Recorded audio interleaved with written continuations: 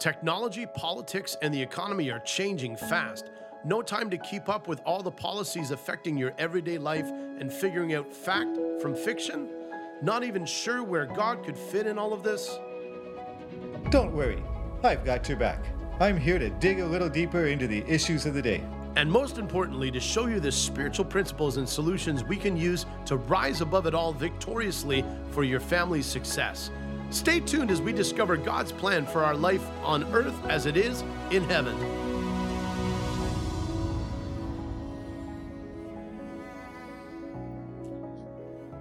Whose authority do we want more of?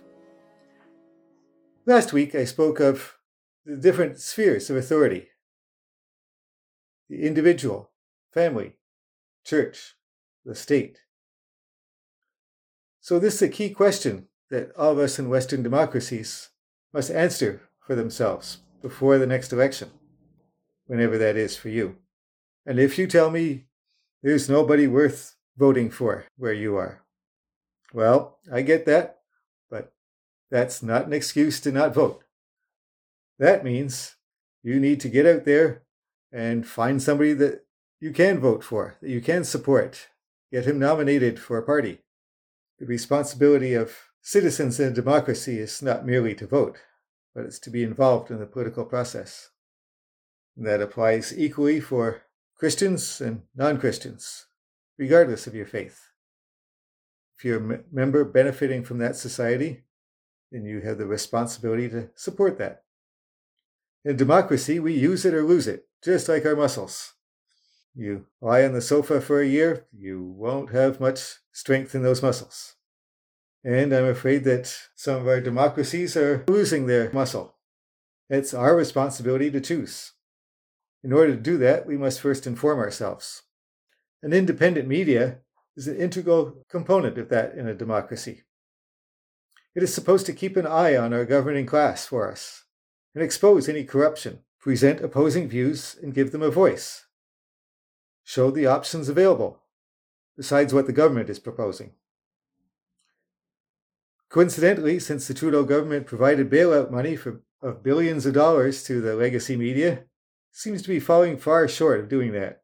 It has slipped so far in recent years that some journalists have even quit their well-paying jobs to be able to write their conscience on an independent platform. Shout out to Substack. If we expect to keep our rights, we must exercise the responsibilities that go along with it. If we abdicate our responsibilities, we're going to get whoever wants power the most as our leader. That inevitably will be a tyrant, a bully of some sort. That is exactly what cultures have had for millennia, before we fought for democracy, or at least our ancestors did. So how badly do we want to keep what they earned for us?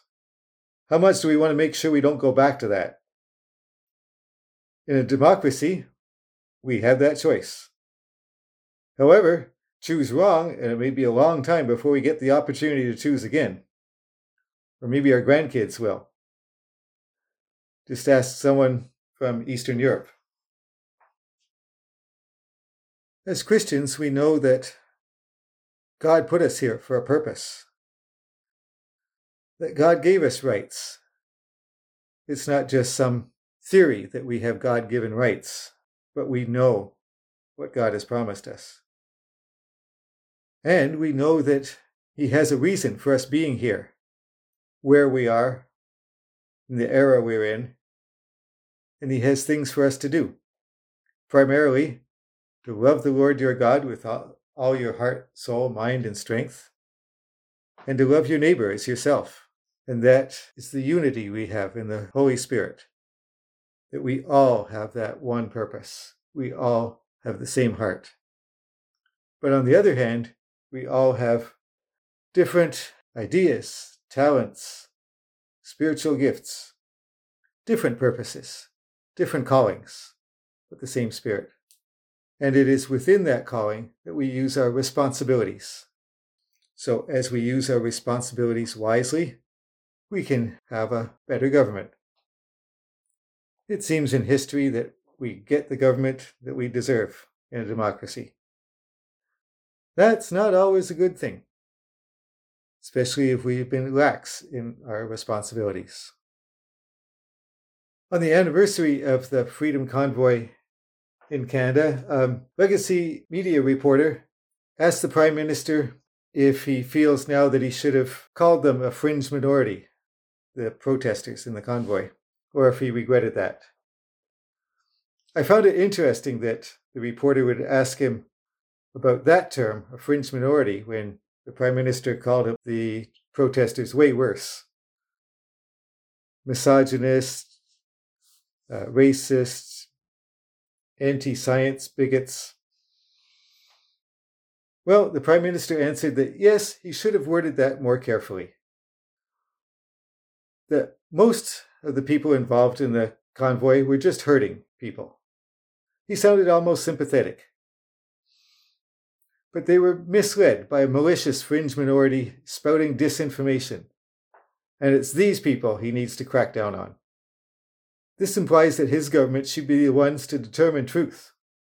The unspoken definition of disinformation seems to be disagreeing with his government. In fact, just a week ago, before I could listen to a podcast I wanted to listen to, I had to first hear an advertisement, which is normal. But this advertisement was from the Canadian government, warning us about the dangers of disinformation and what we need to do about it.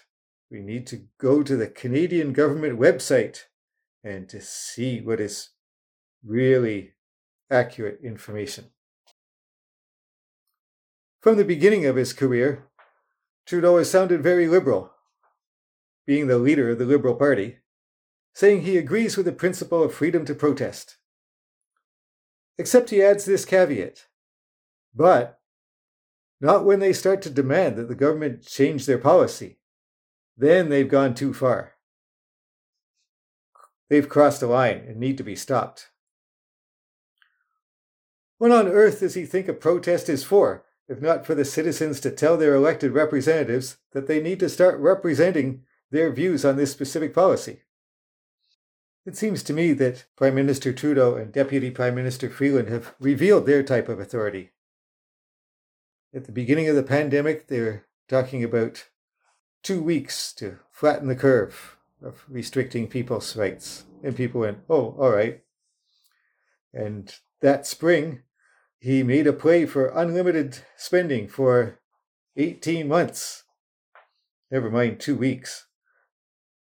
18 months of no government oversight, no sitting parliament to oversee their spending, to be able to spend whatever they wanted on whatever they wanted.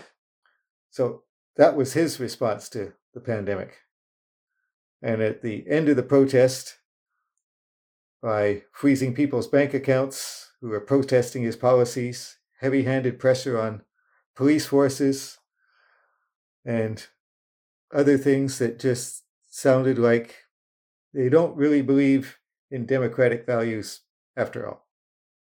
And these are just a couple of the most egregious infringements on democratic values.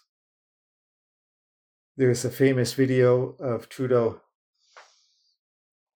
early on in a group speaking, and someone asked him his favorite country outside of Canada, and his response was China, not because of their age-old philosophy or traditions or history.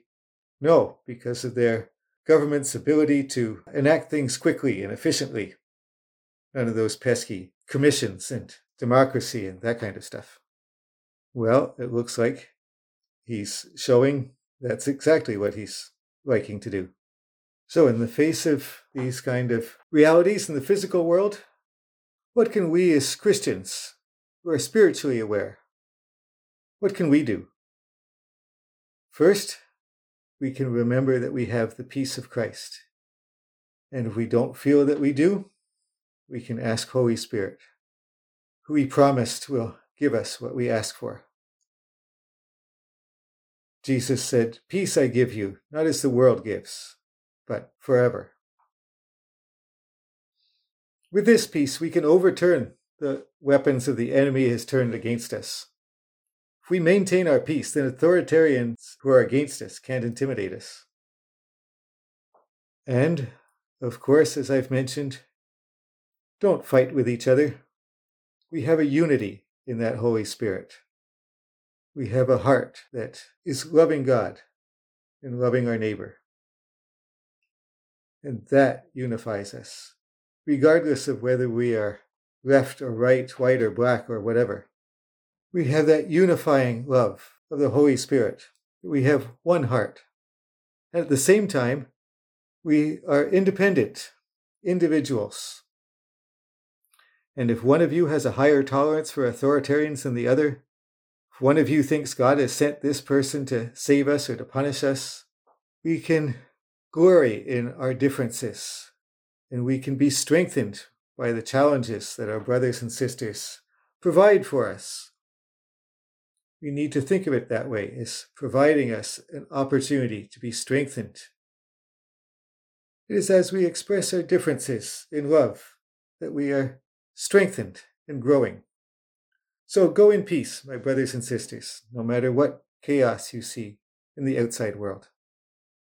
We are bringing the peace of Christ. I believe it's important to recognize the authority structures around us in their particular appropriate spheres of influence, but also important to recognize our own authority. Jesus said, "All authority has been given to me, therefore go and make disciples." He also said to his mature disciples, the 70 that he sent out, "I have given you authority over all the power of the enemy." So let's confirm with God what authority he has given to each of us and go out and use it. If you are presenting your body as a living sacrifice and allowing Holy Spirit to transform your mind, congratulations.